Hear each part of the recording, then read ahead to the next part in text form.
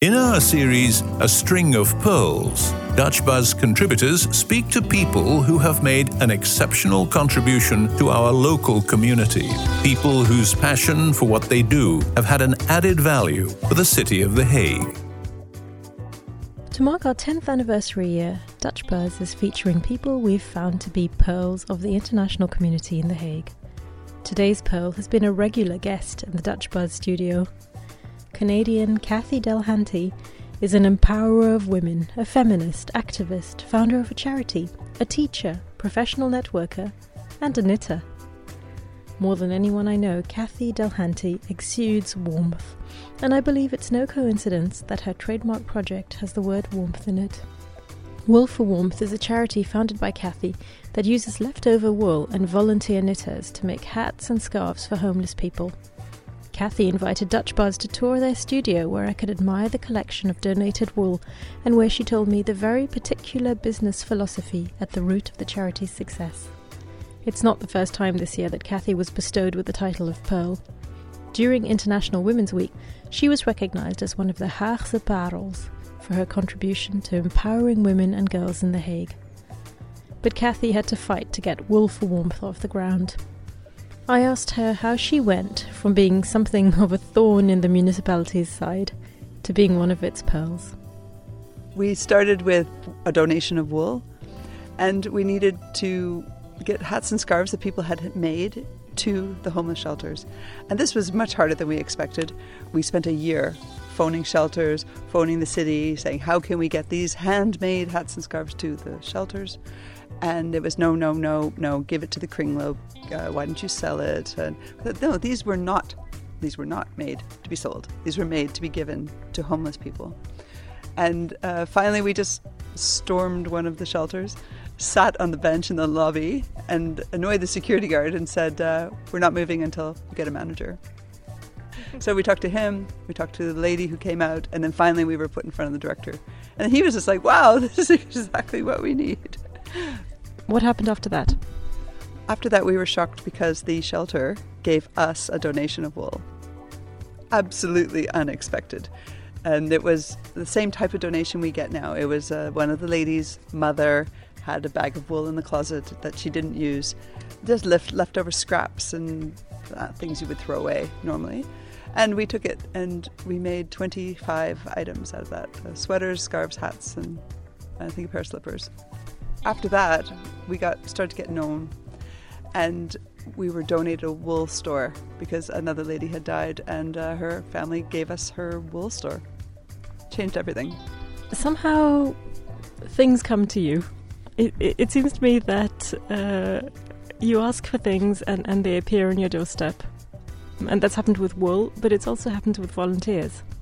Yes, we have to be careful what we think about because everything we think about happens. And, well, except with money. We're thinking hard about money, but that hasn't arrived yet. I always say yes to everything. And people say, no, you should say no, or you should be careful, and you should think. And I say, no, just say yes and figure it out on the go. So that's how we get everything. So people go, oh, I need this. Oh, give it to Cathy. She'll probably say yes. So I get a lot of things. But I get unbelievable coincidences. The couch you're sitting on is the example. We were lucky enough in the Corona time to be able to expand the charity, and we have a double space that we had before. And I stood here in this big room and thought, well, you know what we need a couch. And while I was saying that to the staff, like, yeah, we need a couch. I wonder where we'll get that. We don't have any money. I swear to God, a lady phoned, Jean, she's an Irish lady here in The Hague, said, Cathy, do you need a couch? And I was like, yes, Jean, for the last 4 minutes, we've needed a couch. And then we got the couch.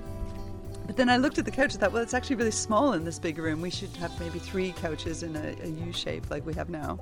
And while I was saying that, 2 pictures of a couch were sent to my phone over Facebook, where someone said, I hear you might be needing 2 couches. I thought, yes. Yeah, exactly. We need 2 more couches. Now we have 3. Yep, it just comes. It's like the fish and the loaves. Exactly like that. That's how we feel with the wool, loaves and fishes. It's like no matter how much wool we knit, more comes. I'd like to know more about your volunteers, actually, because Wool for Warmth is not just about producing as many woolly hats as possible. It's also, you're also injecting warmth into people's lives by creating a real community that comes together regularly, and they knit and they crochet, but they also share their stories. They share food. It's almost a spiritual experience. How do you find your volunteers? I know you've got 70 knitting clubs, and how fast has the community been growing? We have 3 types of volunteers. We have people who knit and crochet. We have people who run their clubs, and then we have professional volunteers who run the charity. So these 3 types. The clubs came from this lady named Rita, a Dutch lady. She was 76 years old, said, "Hey, can I start some clubs?" And I said, "Yes," because that's what I say. And I went on vacation for 20 days, came back, she'd made 42 clubs. I was like, 20 days, Rita, what have you done? It's like 42 clubs. And she's like, "I think by Friday it'll be 50. And on Tuesday, she's like, 50. And then 60, 70. Oh my God, it's like amazing. So we use what's called the 3-lever model, where, well, we've made this model, where you have to have something insanely selfishly for yourself. The second lever is the action of knitting. And then the third one is for someone else, for the homeless in this case. So in all our cases, we have something selfishly for yourself. Maybe you're lonely. Maybe you're 80 and you love to knit, but you can't afford the wool, or your family are like, "Really, Grandma, that's enough," and you need someone to knit for. Then come and knit in one of our clubs. So they're in nursing homes and community centers, and here they're just all over the place. And so we made a rule that a club had to be 4 people, a minimum 4 people, because then we thought, well, it's not really a club if it's like 2 people. That's like a coffee. And so this rule of making 4 and something selfishly for yourself actually made the clubs go from 4 to 10 to 20 people, like that, because people said, "Oh, that's gezellig, I'd like to go have coffee there." Or Friday afternoon here, we have, for people who like wine, we have a breiborrel, come and drink some wine. It goes on really late. So do the hats and scarves that come out of the wine clubs, are they different from the coffee clubs? Well, we call it Friday Unwind, and we would play on words, but we take tangled wool, and we sit here untangling it more than knitting. Anyway, so it meant that we ended up going from 70 clubs times 4 people to 70 clubs times 10 people to 70 clubs times 15 people, 20 people. So there was this astronomical growth. And then for the volunteers for the office, we mostly recruit from the foreign community. There are a lot of very talented, very educated, very experienced, very unemployed people in The Hague, especially women. I find a lot of foreign women, no matter how qualified they are unemployable here because people will not accept them. Is that for language reasons, or because their degrees are not recognised, or? Yeah, because they're foreign women, I think, is the fundamental underlying side of that. But you could write an unending list of reasons why they're not hired. So anyway, so they can come work with us, and in their chosen professional field, and we can always expand a part of the business to take their skill. Mm-hmm.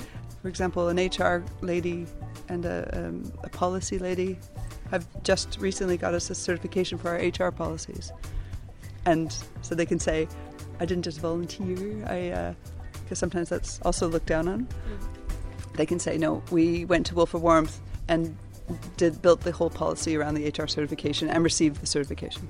Right, so you're empowering people, and you're giving them an opportunity to bring out their skills and to show their skills so that they can go on to paid work afterwards.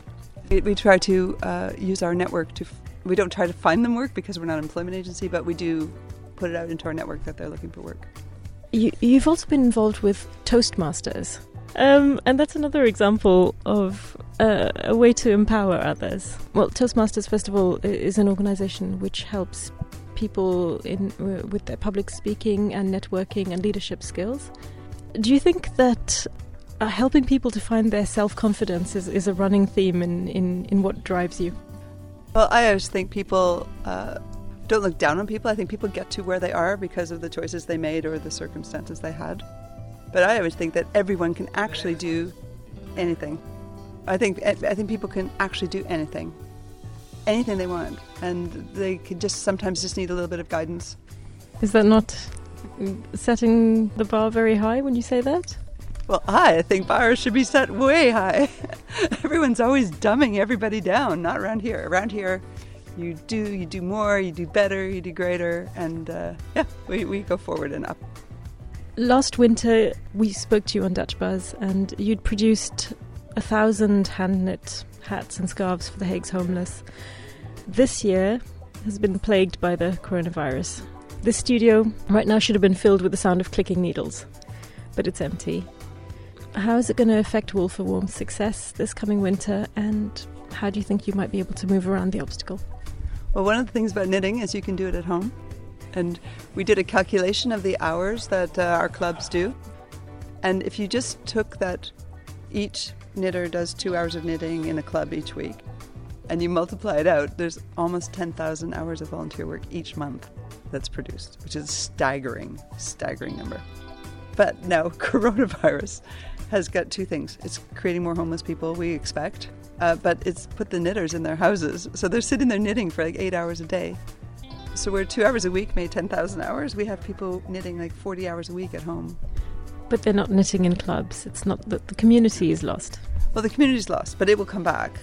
And we can see the clubs starting to open, where they have a broad like a coffee table in between and a lady at each end of it.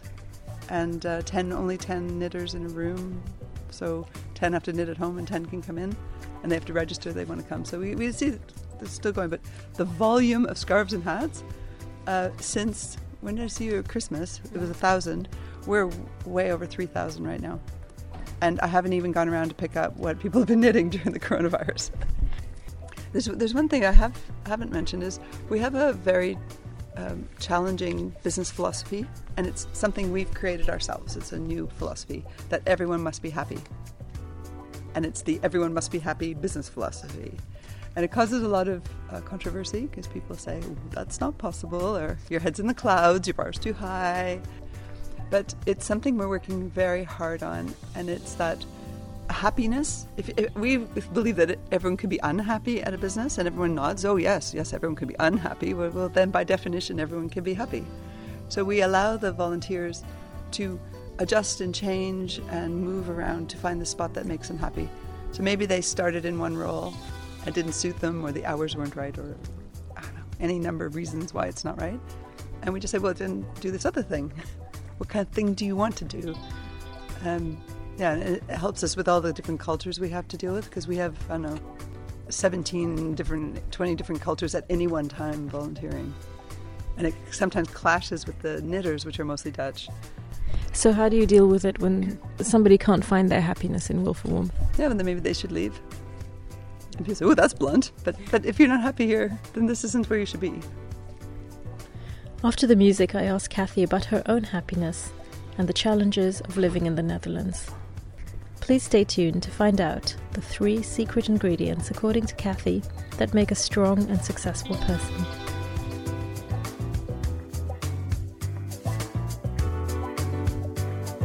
It's Dutch Buzz's 10th anniversary this year, and we are celebrating our decade with a string of pearls as we honour those who have made a special contribution to the international community in The Hague.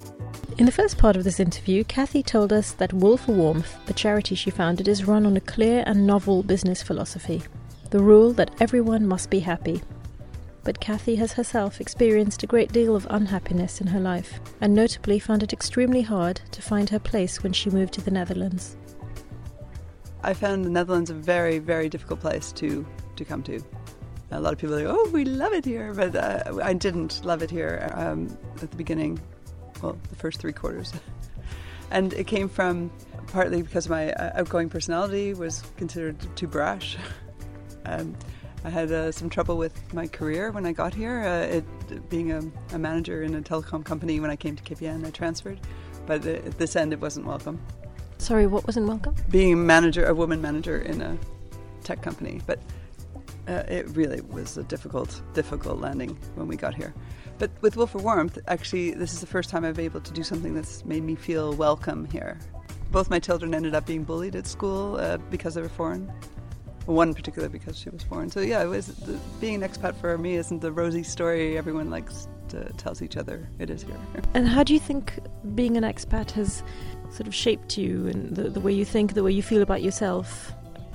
Yeah, well, I never considered myself an expat because we moved here. We didn't move here with the intention of leaving. So when everyone's, oh, you're an expat, for me it was keeping us outside of the society that we had moved into. And so we put our kids in Dutch schools. Most of our friends were Dutch. But still, there was this even now, people call me an expat. And I've lived here for 20 years and never intended to leave. What do you call yourself? I call myself Canadian. But one thing I did feel here is that there's a lot of racism. And because I'm shiny white with blue eyes and blonde hair, a lot of the racist people that I met really thought I would be one of them. And so it's not that I experienced racism, it's that I was like, hey, you're with me against them. And I wasn't. And that's partly why we have every culture of the world here at Wolf for Warmth. The diversity is the fundamental basis of everything. You have been an inspiration to many people. You've won awards for the stuff that you do, and a lot of people, everybody knows you, and a lot of people want to come and work with you. But which people have been influences for you? The people who inspire me are not famous people. I think it's actually quite easy to become famous. Well, I've become well known, and that's for me a networking skill, a publicity skill, and something you can apply. But for me, the people who I admire are the ones who've been through adversity, or they've, the immigrant that's come to a country where they're not welcome, and they've done really well, even though they're speaking Dutch, and people are like, oh, you don't speak Dutch, and I'm speaking to you in Dutch. They've done all the things they need to do, or the refugees who traveled across the world had to flee their country, and then they've just been able to keep going. They have this grit and determination, and I find that very inspiring.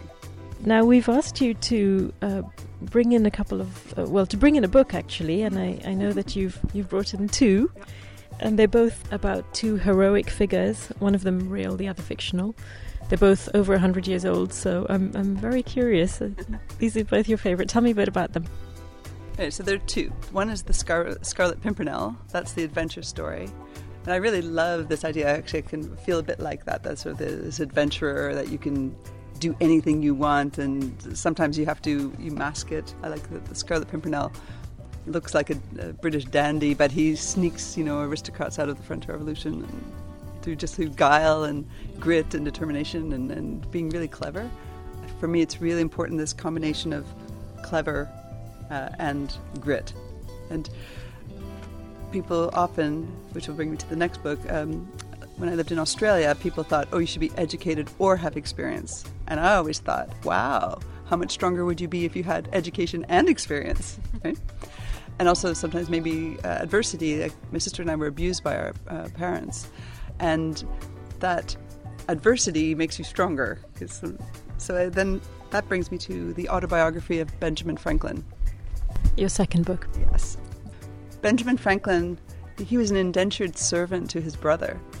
Mm-hmm. We know, his brother was a printer. And we know him as, the father of American Confederation. And what I love about that book is that at the beginning, he writes it as a letter to his son, saying, here, let me just tell you about my life, as you should hear it from me. Mm-hmm. And part of it's lost, so they published what was found. But at the beginning, he has this list of things he wanted to remember to write about. And it's like, invented the post office, invented the fire department, negotiated world peace, this is list. Created money, set up the printing press, set up the newspaper. Kathy, have you brought along a photograph? I always get emotional with this. My husband and I dancing at our wedding.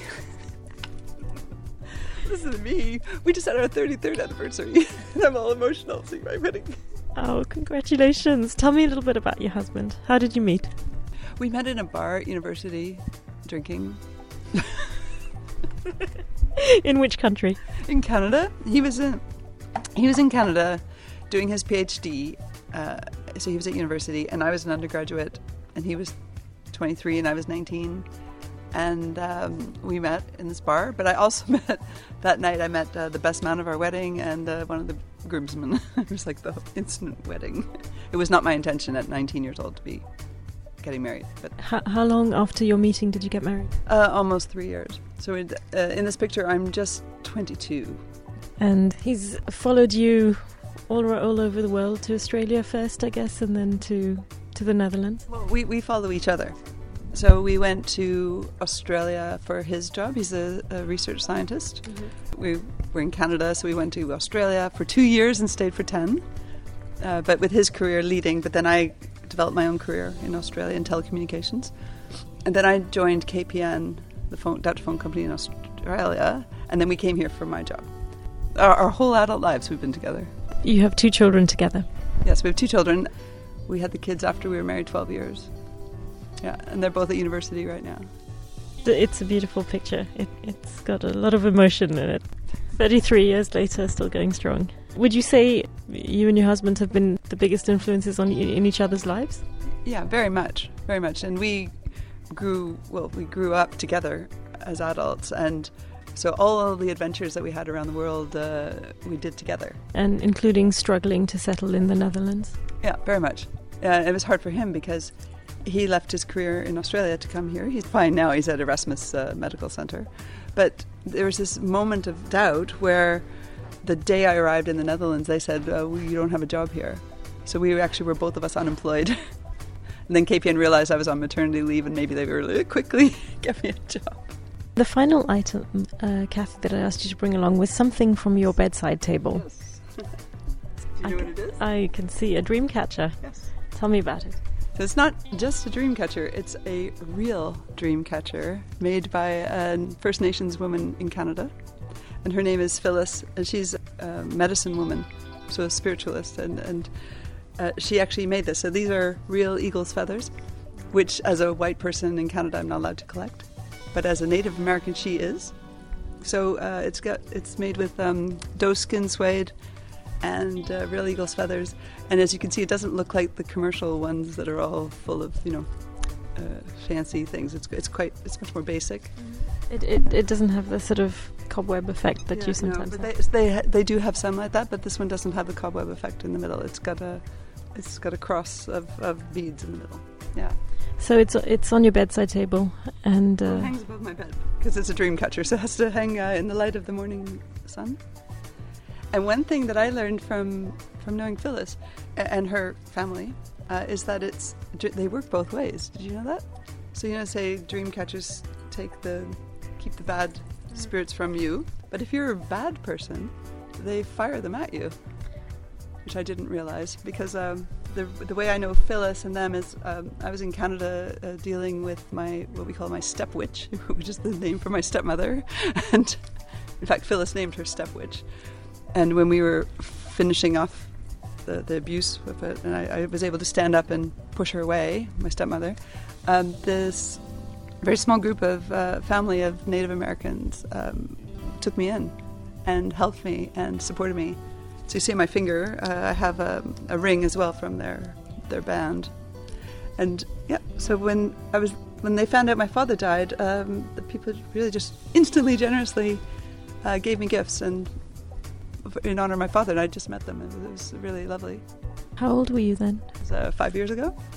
Because child abuse doesn't end when you are 18. Child abuse ends when either you end it or your family dies. But that's when I met Phyllis. You say you're not religious, you don't believe in God, but you believe in the dream catcher. Well, I don't believe in the dream catcher. I believe that Phyllis believes in the dream catcher. I'm really very much, the individual can have their own beliefs. So, like you asked earlier with coincidence, I have like huge numbers of coincidences constantly. I mean, some people call it the universe. Does that work? Well, I don't know. But I really do believe that the individual is very much responsible for their own actions, good and bad. And I think if you are trying to be good, eventually it comes around, and that's because people can then count on you being a certain way, and so you're attracting what you've been sowing. It does tend to happen to you. I mean, I spoke to you last week, and you told me you were going out to pick up boxes of grandmother's wedding crockery. Yes. Tell me more about that. Well, here's some here on the table. A lot of people's grandmother's wedding presents are being disposed of and quite cheaply or free. And I would go around picking up people's grandma's wedding china, and we use it here for the volunteers. So everyone gets to use very fancy cutlery, silver-plated. We're drinking off bone china, and I got some crystal vases. So we try to make the atmosphere as nice as we can, but it's just rescuing these things from the tip. Kathy, we could go on. You go out there, you see the opportunities, you grab them, and you give them your all. You really go for them. I don't think it's a coincidence. Thank you ever so much for talking to me again and letting us a little bit more into your world. Yes, well, thank you very much. I appreciate it. Guile and grit and determination drive the heroes of her two favourite books. Add adversity and you have her top ingredients to become a powerful, inspirational figure who can help others. Kathy Delhanty is the founder of Wool for Warmth, a charity that brings together communities of volunteers to knit for homeless people in The Hague. Today she was one of Dutch Buzz's Pearls, and it was an absolute delight to listen to some of her wisdom. I'm Aisha D'Souza.